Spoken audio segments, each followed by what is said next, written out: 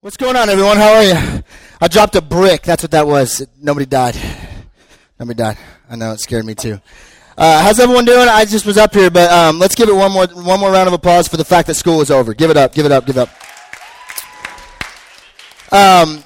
So here's the deal tonight. We are going to start a new series. Every summer at Refuge, we kind of walk through a whole chunk of stuff for the whole summer. Last year, for example, we walked through what was called Old School Summer at Refuge, and we just looked through Old Testament stories throughout the whole summer. And so this year, as you can see, Summer at Refuge, stories Jesus told. If we could go ahead and hit those lights, that would be awesome, guys.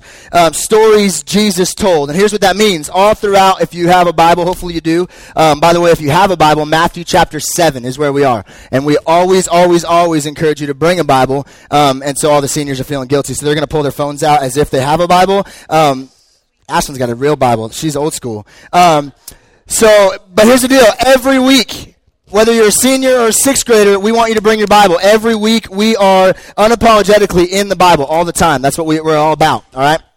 And so we are studying through stories Jesus told, and what that means is there's these things called parables. And the parables of Jesus are these stories that he told. All throughout, you'll see if you have a red letter Bible, all these red letters are words of Jesus, and a lot of those words are stories that he's telling. And so if you're taking notes, which again, another thing we encourage you to do here is take notes, because here's what I know. Even if, Ben's up here, I'm up here, and we just preach the best sermon ever, you're going to forget it in 2 days. That's just how it works, all right? If your mind can only wrap your head around the best things for a couple days, other than that, you have to write it down. And so we encourage you, write down what we're saying. So maybe you're taking notes tonight, which I hope you are. And if you are, I want to give you, as we start this new series through parables, what on earth is a parable? Here's what a parable is if you're taking notes. A parable is a small story with huge significance for my life. If you ever read your Bible and it says the parable of the sower, or the parable of the 2 coins, or the parable of, and you're always like, I don't know what that means. It's kind of a Bible word. Here's what I want you to know it means. A small story that Jesus tells, for the most part, they're all Jesus' parables, but it's got huge significance. Jesus would just be living everyday life with people, and he would look at objects like a mustard seed, or he would look at objects like 2 coins, and he would tell a story about those things that would point to a huge matter in their lives. And so us, 2,000 years later, we open up the Bible, and all summer we're going to look at these stories that Jesus told, and we're going to say, okay, they're small stories with huge significance for my life. And so here's where we are tonight in Matthew chapter 7. And specifically, again, everybody can benefit from this. This story is going to speak into all of our lives, but we picked this story specifically for you seniors. As you guys embark on a brand new season, maybe this summer you're going to be busy doing stuff, but at some point you're going to go to college, you're going to jump in the workforce, wherever you're going. We wanted to go, okay, let's look at Matthew chapter 7 and 3 or 4 verses that Jesus tells and speaks in this story that could change the way you view the next several years of your life. And if you're going into high school, or you're here and you're going into junior high school, this is very significant. In Matthew chapter 7, if you're unfamiliar a little bit about Matthew, I want to kind of give you the backstory. Matthew chapter 7 is coming right out of a very significant sermon that Jesus preached. Does anyone know what the sermon is called? Come on. There we go. Hey, Kara, thanks. The Sermon on the Mount, all right? Probably the best, the most famous sermon ever preached is by Jesus 2,000 years ago on a hillside called the Sermon on the Mount. And we find that sermon in Matthew chapter 5 and 6 and 7. And as we finish up that sermon, he says the words that we're going to look at tonight. And here's why that's important, is because in this sermon, and I encourage you to read it tonight or tomorrow, no matter who you are, if you're a leader, if you're a student, open up your Bible in the next couple days and read Matthew chapter 5, Matthew chapter 6, and Matthew chapter 7. Because Jesus is saying some things and laying some things out that are crazy, countercultural. He's saying some things that we would look at and maybe in our own lives say, that's not what my life matches up to. And the Sermon on the Mount, just like it spoke 2,000 years ago, speaks right into our life today. And here's what it says. It says a bunch of crazy stuff. One of the things it says is it talks about not worrying. And he brings up birds of the air and flowers of the field and how they never worry about eating or they never worry about being clothed. So why, as the prized possession of God, would humans worry about the little things in our lives? And so people back then were like, wow, that's That's revolutionary. And in our lives, as maybe some of you seniors getting ready to go to college, you're freaking out. And I was freaking out when I was your age too. And I'm like, what's going on? And you read Matthew chapter 5, 6, and 7, and Jesus is saying, don't worry. The flowers never worry about getting clothed. The birds never worry about what to eat. And God provides. Another thing it talks about in the Sermon on the Mount is Jesus calls Christians the salt of the earth. If you haven't been to main service this weekend, I encourage you to go to the 6:30. Pastor Travis talks about that, where he says that we are to be the salt of the earth. What does that mean? Well, salt, what does it do? It adds flavor, but if you've ever eaten a big bowl of popcorn, it also makes you thirsty. And so as Christians, we are, Jesus is saying in the Sermon on the Mount, supposed to be salt of the earth. We are supposed to be something that makes people thirsty for whatever we have, but also adds flavor maybe to people's lives. And Jesus is saying these things, and people are going, whoa, I've never heard anybody talk like this. Jesus looks at things in Matthew chapter 5, 6, and 7 like lust and murder. Things that everyone looked at as outside things. Hey, don't murder. Don't kill somebody. Don't lust. Don't commit adultery. But Jesus flips it on him. He says, here's the deal. If you even look at a girl lustfully in your heart, you've already committed adultery.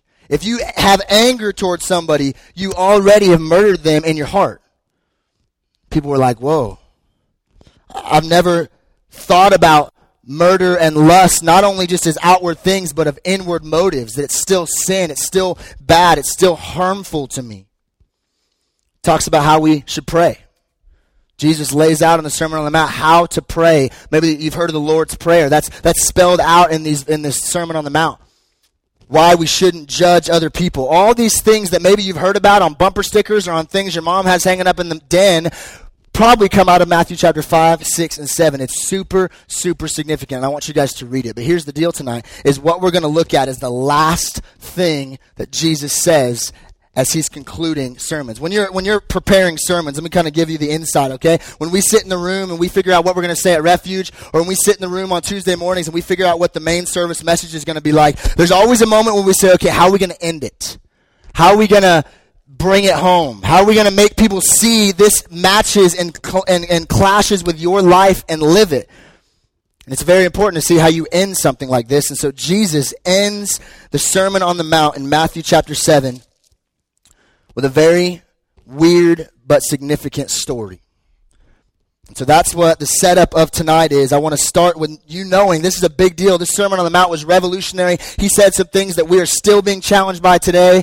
And in Matthew chapter 7, verse 24, Jesus says this to end the sermon. This is his gotcha. This is his ending, bringing it home words. Matthew chapter 7, verses 24. If you don't have a Bible, it is going to be on the screen. Here's what it says. Therefore, everyone who hears these words of mine and acts on them may be compared to a wise man who built his house on the rock. And the rain fell, and the floods came, and the winds blew and slammed against the house, and yet did not fall, for it had been founded on the rock. Everyone who hears these words of mine and does not act on them will be like a foolish man who built his house on the sand. The rain and the floods came, and the winds blew and slammed against the house, and it fell. And great was the fall. So up here I have some props. I wanted to do this specifically because I'm a visual learner. I don't know if you're a visual learner, but I've read that story before. But as I visualize this, and now here we have the rock, the foundation, the rock that the wise man built his house on. If you can't see it, prop yourself up a little bit. And over here we have the sand. That Jesus said there's a foolish man who builds his house on the sand. So here's how I want to illustrate this. I thought nothing better. I was thinking maybe Lincoln Logs or popsicle sticks. But what better than the Legos from our preschool ministry? So here we go. Right here come on, that's a beautiful mansion right there. I built this. I was sitting Indian style in that room on Thursday, and a bunch of people walked in and were like, What's our student pastor doing? I'm just making Lego houses. No big deal. All right? So that right there is going to be our wise man. All right? I want you to visualize this because this is what Jesus, when Jesus was saying this 2,000 years ago, I want these people who are like me and maybe like you, visual learners, this is what they're picturing. Wise man built his house on a rock. But there was a foolish man. And his house is smaller. Fool. And he built his house on the sand. So this is the picture that people are getting when Jesus says there's a wise man who built his house on a rock. He who hears my words is like this person. He who hears the words and does them is like them. And he who hears the words that I say and doesn't do them is like them. And then Jesus says this. He says that when the rains came, when the rain and the wind, oh boy, I'm going to electrocute myself. When the waves and the wind and all that came and hit on the house, what happens? Nothing. Because it's founded on the rock. That house is unmoved. That house it goes nowhere because it's founded on a rock, on something solid. But then Jesus says when the wind and the storm and the rains came for this house, that it fell, and great was the fall. Like that. I love the seniors. You guys are I'm still going to electrocute myself. I'm glad you guys still laugh. Legos fell and crashed. Just don't do that like your first college class. Sophomores and juniors will be like, losers. Go back to high school. But I want you to see this because this is significant. Here's the picture and the story Jesus is telling. Sometimes we read the Bible and we get all caught up in the words like parables and all these different things. This is it. There's a wise man who built his house on a rock. I went and bought some bricks for 39 cents at Home Depot, and I built a Lego house, and I'm showing what he's talking about. And then I went and bought some sand at Home Depot. The fact that you have to buy sand is kind of sad, but I went and bought sand at Home Depot, and I built a Lego house, and I poured some water on it, and it fell. And that's the story. That's the picture that Jesus wants to have in our brains tonight. And great was the fall. And so here's what I want to do. I just want to kind of dissect what Jesus says here about these two people. And I want to challenge you. Which one are you? Sometimes we can get so caught up in God's word and we can get so caught up in church lingo. I want you to just simply say, am I that person or am I that person? Hopefully what we look at tonight will help you decide. Matthew chapter 7, it says, he who hears the words of mine and acts on them.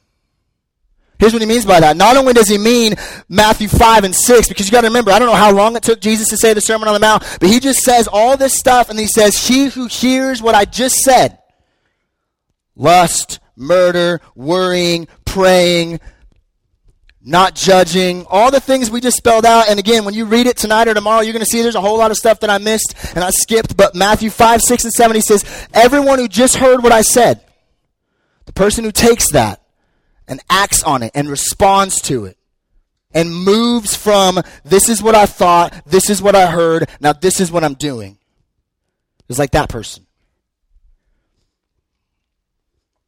Notice it says, he who hears and responds. Because here's the deal tonight. I know some of you guys, especially you seniors, some of you guys have been here since before me, like I said earlier. Some of you seniors have been a part of Refuge and main service. You guys are like double dipping. You're in church here, you're in church there, and you know all the right answers. Jesus didn't say everyone who hears and can give a good church answer at the end of the question that somebody asks about church. It says he who hears and responds.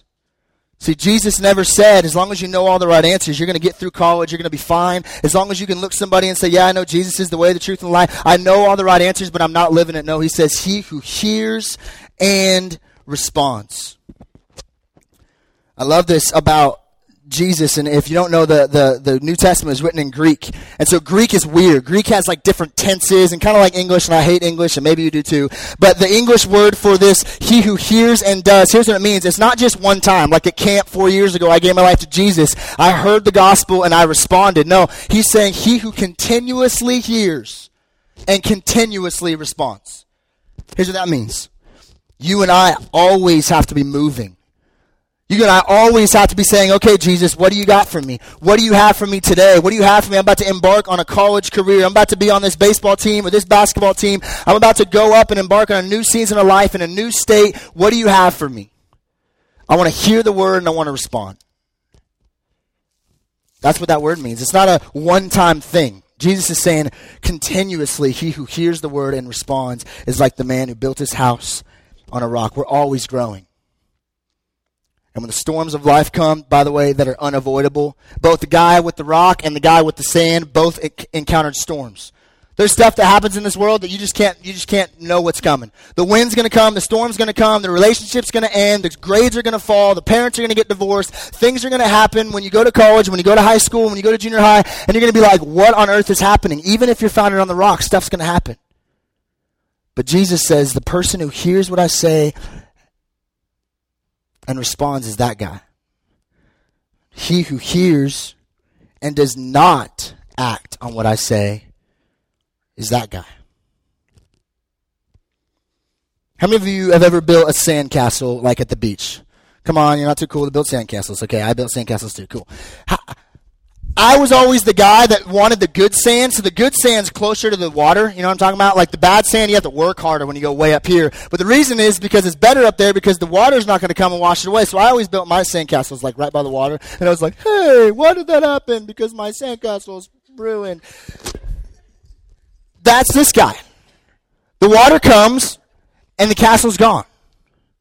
Because there's no substance. There's nothing solid. They were ignorers when Jesus was saying the Sermon on the Mount, which is crazy because, it's the best sermon ever. We talk about it all the time. We study it. We look at it. Our whole lives are shaped by it. But people were listening just like some of us sit in church for years and years and years and years and years, and we listen and we listen and we listen and we go, hey, man, I'm going to take notes. I'm going to tweak that. But it says the person who does that and does nothing. There's people that ignored this. That said, oh, that's good, man. That thing with the birds and the flowers and the thing about lust in the heart, that's really good. But I'm not going to change. I'm not going to move. I'm going to ignore what Jesus says. Jesus says that person is building his life on something that will fail him every time. I love, again, Greek is amazing. The word that Jesus used here for the word foolish is a Greek word that's moros. Does anyone want to guess what English word we get from this Greek word moros? Moron. So if you think the Bible's boring, you need to just check yourself, okay? Jesus tells this guy, you're a moron. You're like, God said that? Yeah, God said that. Jesus says you are a moron if you build your house. So this isn't me. Don't get mad at me because I'm unpacking the words of the Bible. I'm saying this, that Jesus said if you build your house on anything other than the rock, you're foolish. You're a moron. There's no substance. So here's why I want to get this word picture in your brains, and I hope I got it, right? It worked. The things crashed, and this is standing still. Because here's what I think we do a lot of times, is we try to be a little too intellectual with the Bible. But here's the reality tonight.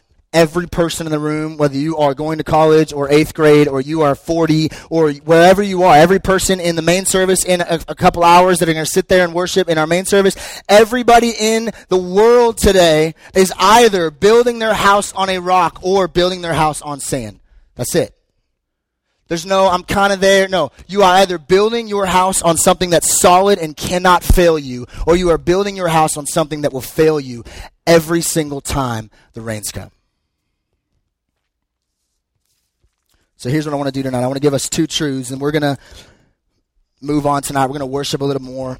I don't want to belabor this too much, but I want you to get it. I want 2 truths to sink in tonight. I want to try to make it as simple as possible. If you're taking notes, write these down. Truth number 1. The only sure foundation for life is Jesus. Before you say, I know that, before you say, I know the right answer, before you say, I've heard that, I want you to stop, check yourself, and internalize that, no matter where you are tonight. The only sure foundation for life is Jesus. Notice I didn't say the best. That's the best way. That's the way to most avoid tragedy. I didn't say it's a good way. I didn't say it's the cool way in 2013. I didn't say it was going to get you the most brownie points in your fraternity when you go to school. I said the only sure foundation. Hey, I'm not, again, pulling that for myself. Jesus said, I am the way, the truth, and the life. No one comes to the Father but through me. Jesus, all over the Scripture, is talking about that he's the only way. And he's the only thing that we have hope in. But some of you don't believe that. Just like 2,000 years ago, some people didn't believe Jesus. When he said, you're building your house on sand with no substance and it's going to fail you. Some of you don't believe that. How many people in the room, this is participation, believe in the law of gravity? Raise your hand. Law of gravity. If you don't know what that is, you're still in junior high. It's cool. You're going to get there. Law of gravity. Everybody? Okay. Here's what that says. Law of gravity is very simple. Okay. It's probably confusing when you read it or you study it, but here's what the law of gravity says. If I drop this former house topper of our sand guy, it's going to fall. The law of gravity says if it went up, it must come down. If you're on planet Earth, that's going to happen. Why? Because the law of gravity says whatever comes up must go down. I remember the first time I ever went up to the stratosphere. How many people have been up to the stratosphere? Yeah? Okay, I've told you guys a story that the first time I ever walked into a church was the day after my homecoming dance my junior year, okay? So I'm going to tell a story about that homecoming dance. The day before I went to church, me and my two friends were with our dates, and we were trying to mac hard. You know, we were trying to, like, be cool guys. So how cool are you to take your girl to the stratosphere? Whatever. Don't do that. If you've done that, I'm sure it was romantic. But I went up to the stratosphere, and, you know, it's got a beautiful view, and, you know, we're, like, all decked out in our homecoming gear, so people were like, oh, yeah, it must be school dance. And we're like, yeah, we're pretty cool, even though we paid, like, $40 to get up here, seriously. And so we get up to the top of this thing, and they just, I'm going to age myself a little bit here, but they just opened up the X-Scream. You guys know what that one is? That one's the one that goes down like this, and you're in, like, the bullet-looking thing, and then it drops. Does anyone know what I'm talking about? That's good. You haven't been up there. It's cool. I think it's called the Extreme. I don't know. I haven't been up there since this night. But I go on the Extreme because I think I'm going to show this girl, and my friends and I are going to show our girls here that we're strong, we're buff, and we're not scared. We're not going to scream. And so we go on the Extreme, and we go down, and I think that's it. This is pretty crazy. We're looking down. We're like hanging over the city of Las Vegas. But what I didn't know is if you've been on it, it drops more, and like you feel like, oh, God, this broke. Like, I'm going down. And that's why they want you to think that, because it's the X-Scream, and they got me to scream. So I'm like, you know, this cool. Not really. I was like 4-0 and like 100 pounds. But I'm on the edge of the stratosphere, and I am on the X-Scream, and then it drops, and I'm like, ah! And the girl I was homecoming with, she's like, really? I'm like, first and only date. Awesome. I haven't been there in a long time, but that ride is nothing compared to this new one that I guess they have. I don't know anything about it, so if you've been on it, don't tell me about it because I have no context. But you literally jump off the stratosphere. You guys in this? Like you jump off of the stratosphere with like it's like bungee jumping, I think. Free fall. Okay, is that what it's called? It's just called free fall? Okay. Stupid. Okay, that is so dumb, okay? But here's what I want you to think of. I want you to try to have an imagination with me for a minute. Again, I'm a visual learner. I want you to visualize this. I go up there now, and I go, okay, I want to do the free fall thing. The X-Scream didn't work for me. I want to do the free fall thing. And so I go, but here's the deal, dude. I don't want a strap thing. I just want to do it myself. The guy's like, well, you're going to die. Yeah, but here's the thing. I don't believe in the law of gravity. So I'm good. Thanks. He's going to say, okay, here's the deal. I'm going to die. I'm not going to make it out of there. Here's the point I want you to try to see. Simple as possible. It doesn't matter if you believe in the law of gravity. If you go up to the top of the stratosphere and without the free fall harness thing, I jump off, it doesn't matter if you believe it. You're going down.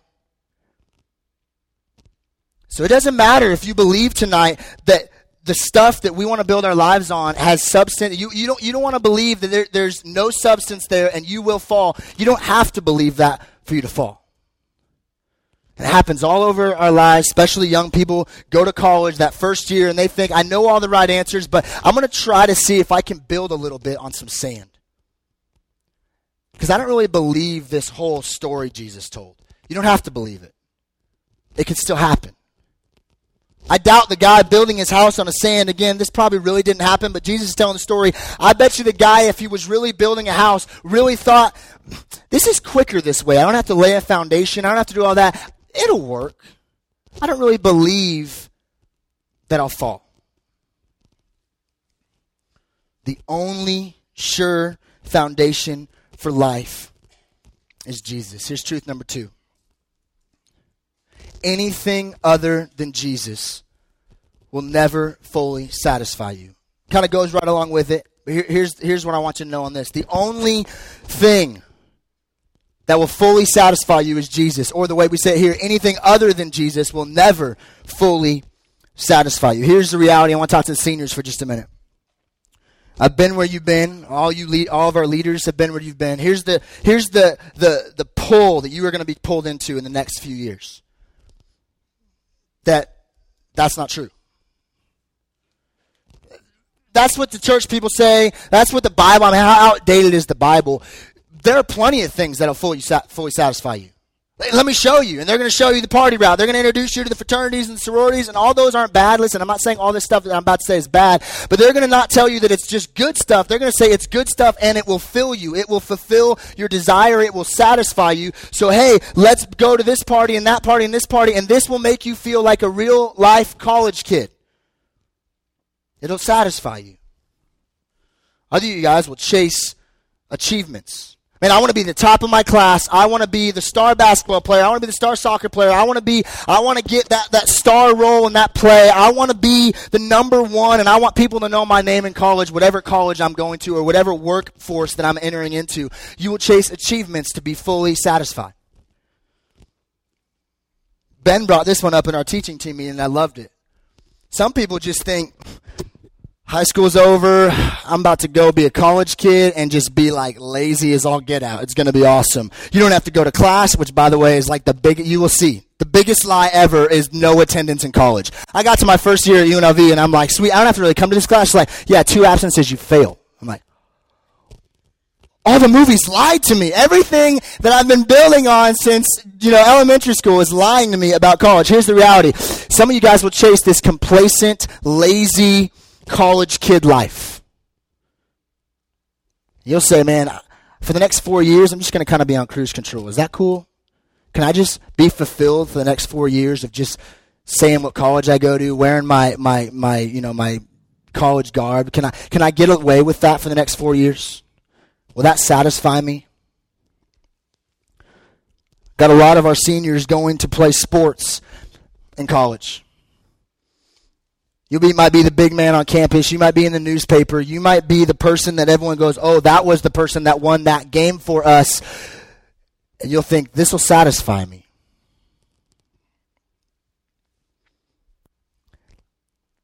I don't know how else to say it. Anything other than Jesus that you look for fulfillment and satisfaction and complete joy will fail you. It's like the fool, the moron, as Jesus said, who builds his house on sand, because as soon as junk comes up in your life, it falls. Maybe you're asking the question, why? I mean, you say that, but why? Here's the reality. Some of you guys won't believe it. You'll go on, you'll try to do whatever you want to do to try to fulfill yourself, and it won't work. I have that story. Some of your leaders have that story. And by the way, it's not cool to have that story. A lot of times we get in churches and we're like, oh man, did you hear that person's testimony? They were like drug addicts. They were like locked away for years and they came to know Jesus. And we think like, oh man, I want a testimony like that. No, you don't.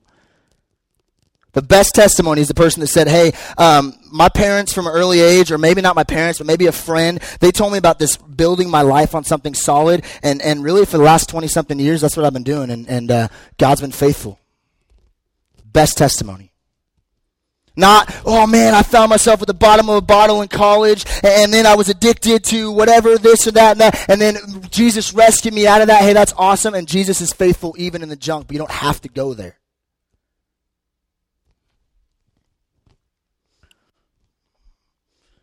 It doesn't stop either.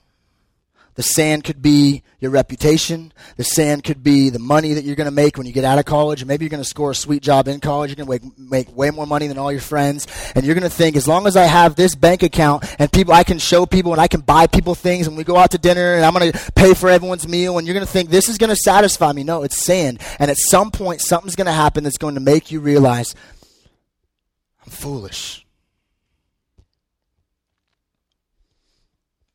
We're going to show a video here in just a minute by a guy named Josh. He's a all around the country, speaks to young people. Kind of a motivational speaker, but he's a Christian. And I found this video, and it kind of lands right here in this wise and foolish story that we're in. Before I do that, I want you to know this, that all sand isn't bad. Here's what I mean by that.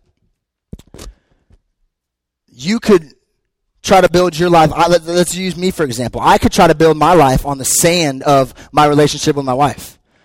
that Candace and I have now been dating for 9 years. We've been married for 4.5, and I love my wife. We have an amazing relationship. We have an amazing little family. We got 2 in the world and 1 on the way. And my life is awesome with this family, but here's the deal. If I built my house and my life on the sand that is Candace, or the sand that is my kids, or the sand that is my job, or the sand that is whatever is good in my life, they'll fail me. Because Candace isn't God, and my kids aren't God, and my job isn't a relationship with God. All sand isn't bad, but building your life on sand will destroy you. Man, I wish I could just put that in your brains, because I've lived it, and some of these people in this room have lived it, and you don't really believe that right now, but I'm telling you, if it's that relationship, and right now you're like, no, you don't understand, we're so in love, it's just amazing, and we're just going to get married. Okay, that's fine. One day you might get married, and it might be amazing, but if you build your life on that relationship, what happens when that relationship goes south?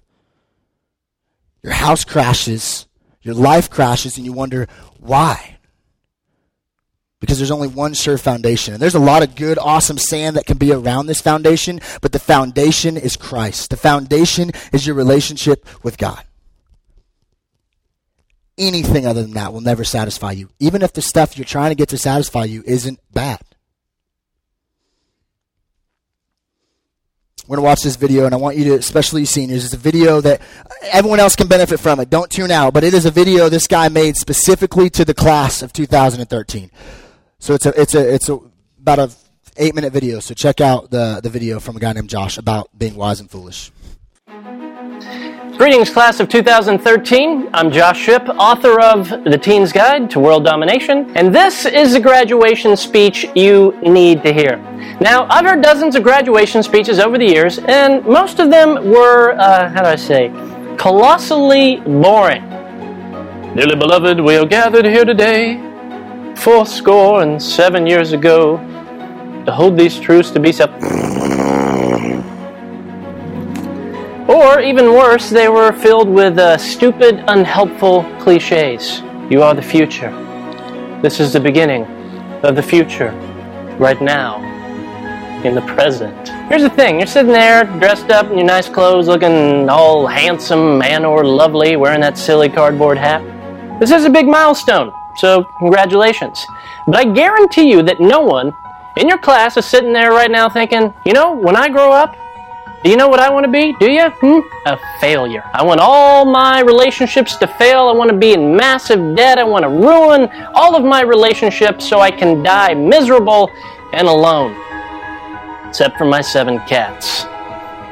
Now, obviously no one is sitting there thinking that except for that guy who takes YOLO literally. Yo guys, let's go crazy, man. YOLO. I'm not going to brush my teeth.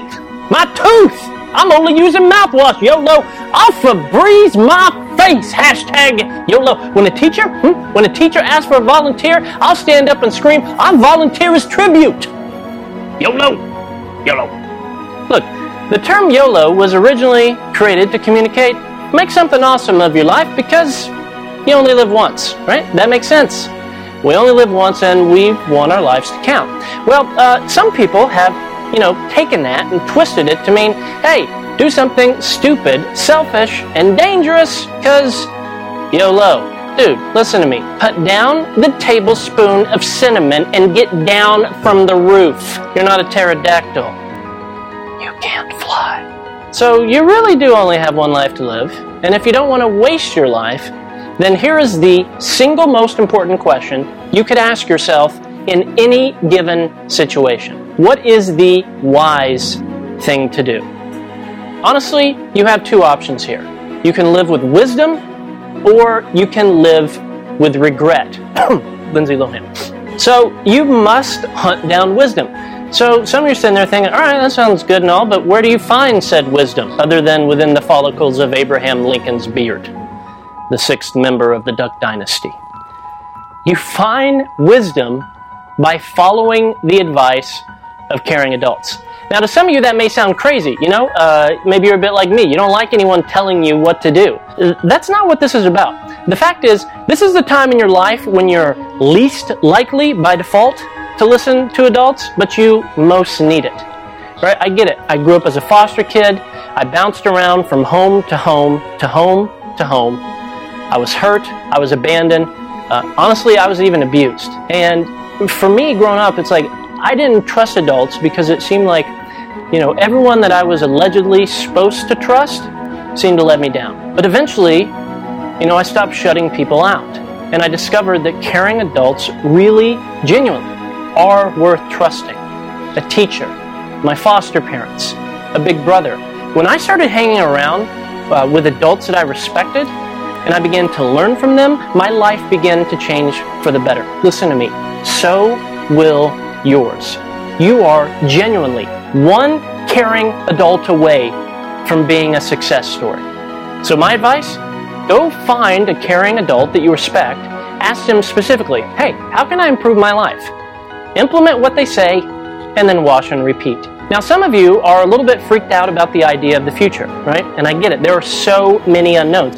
I posted this question on Facebook. I was like, hey, what freaks you out about the future? Had a slew of responses. People were like, how will I pay my bills? Where will I live? Will I even be able to get a job after I graduate? Who will do my laundry? Genuinely a lot of questions. But the meta message in all of those responses is this. Everyone on some level admitted that they were afraid of something. So here's the good news for you.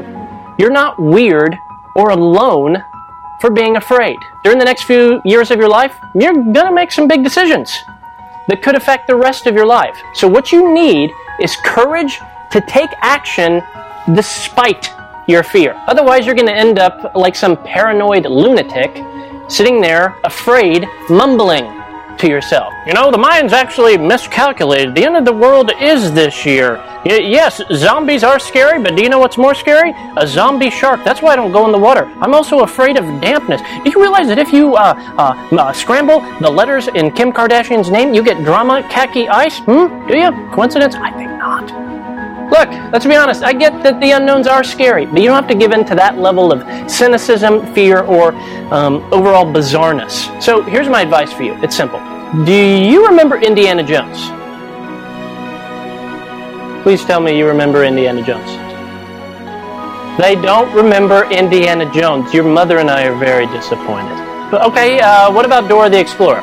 Yep, great. Okay, let's work with that. So imagine that Dora fell into a cave and she wakes up and she's surrounded by total darkness. I'm talking pitch black. Would she be afraid? Of course she would, right? She has no idea where she is or what she's going to do or how to get out. Maybe this is how you feel right now as you're about to graduate. You have no idea what's ahead, and life genuinely feels about as scary as a pitch black cave. Now, here's the respectable thing about Dora. She would not be paralyzed by her fear. What are you going to do? Live the rest of your life in a cave? That would be terrible. So she would find the courage to take action despite her fear. Here's what I suppose she would do, and here's what I'm suggesting you should do. Step 1, ask yourself, what do I have on me? Now, what I mean by that is, think about what resources or help or assistance do you have at your disposal, right? Maybe a flashlight or a flare or a mentor, or if you're Dora, a freaking commercial jet. It's unreal what that woman could fit into a backpack. Consider, what resources do you have and how can it help? Step 2, take a small step. This is key. Take a small step, right? Not a big one. You take a huge step, there's a cliff there, you fall, you die, game over. But a little one. And small step by small step, you slowly keep moving forward until you find yourself on your way and into the light. This, my Dora-loving friend, is how you make it through life. Do you know how much of our world is unpredictable? Let's be honest. All of it, right? That's a fact. The only thing that I can promise you with absolute certainty is this. If I wear your granddad's clothes, I'm going to look incredible. And I do indeed only have $20 in my pocket. So, look, it's okay to be afraid, right? It's perfectly normal to be afraid. You're not weird or broken or destined for failure. If you're afraid, you're human. Just don't be paralyzed by your fear. Difficult and impossible are not synonyms. Find the courage to take action despite your fear. Courage is simply being afraid, but moving forward anyway. So be courageous. Look, 2013, You are entering a complicated world full of challenges. The crippling economic debt, pandemic global disease and poverty, the sickness of corporate greed, and a world where absolutely terrible things like Newtown and Boston happen. Our world is filled with complex problems that can sometimes feel like a pitch-black cave. However, if you seek wisdom from caring adults and take that next small step, despite your fear, you can change the world. Okay, I'll admit it, that was probably a little bit cliche. Let's try it again. You're probably not going to change the world. How's that for inspirational? I mean, that's on Dora and her backpack. But here is a genuine truth. You can change somebody's world, right? I mean, you can't do something about everything, but you can genuinely do something about something. You can make a positive impact on that sliver of the world that you touch. And if enough of you do that, well, that could genuinely change everything for the better. Class of 2013, we're all counting on you. No pressure. Here's why I want to show you that. I'm almost done. I'm going to invite the band up in just a minute. Two things he said that as I was studying for this message, somebody blogged that video, and I thought, it's a really good. Here's what he said. He said, what's the wise thing to do? And I want to, again, speak. That's for everybody. This story, this illustration of build your life on the rock or build your life on the sand, that's for everyone, but specifically for you seniors. Two things he said. He said, what's the wise thing to do? And he encouraged us to get some people around us. Here's what you got to know. I don't know if you're going off to school. A lot of you guys are. A lot of you guys are staying here. You have a church family here that loves you. You have small group leaders. Some of you guys have literally walked with your small group leader for years.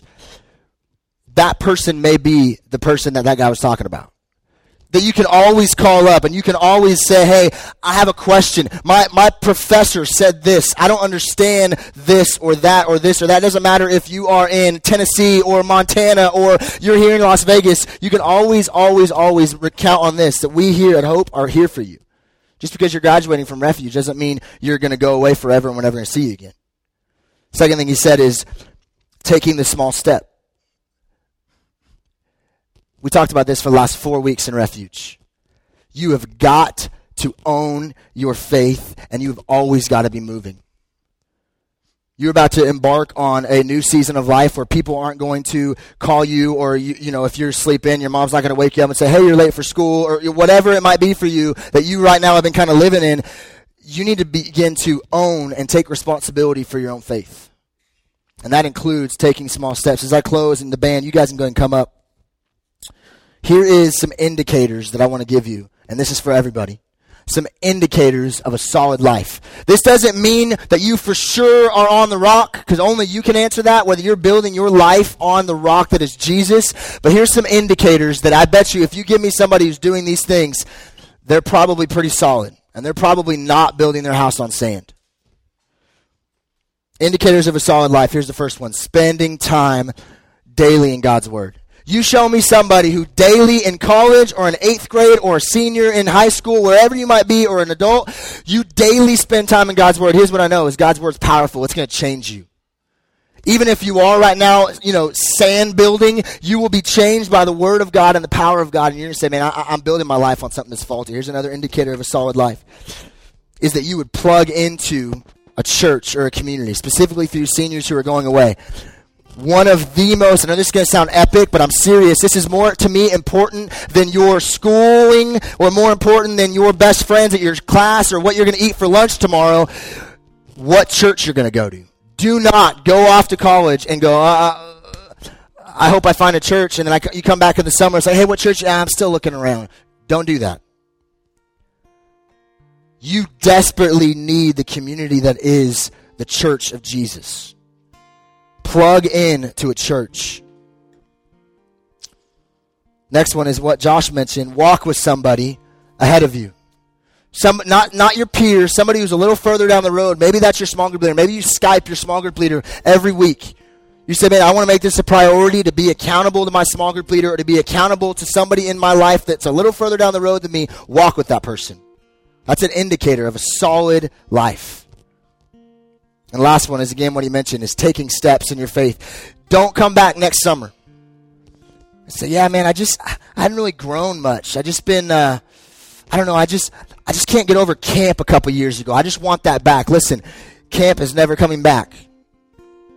We cannot look at these mountaintop experiences and say, I just want to go back there. We are called to take steps and to be discipled and to walk with Jesus moving forward.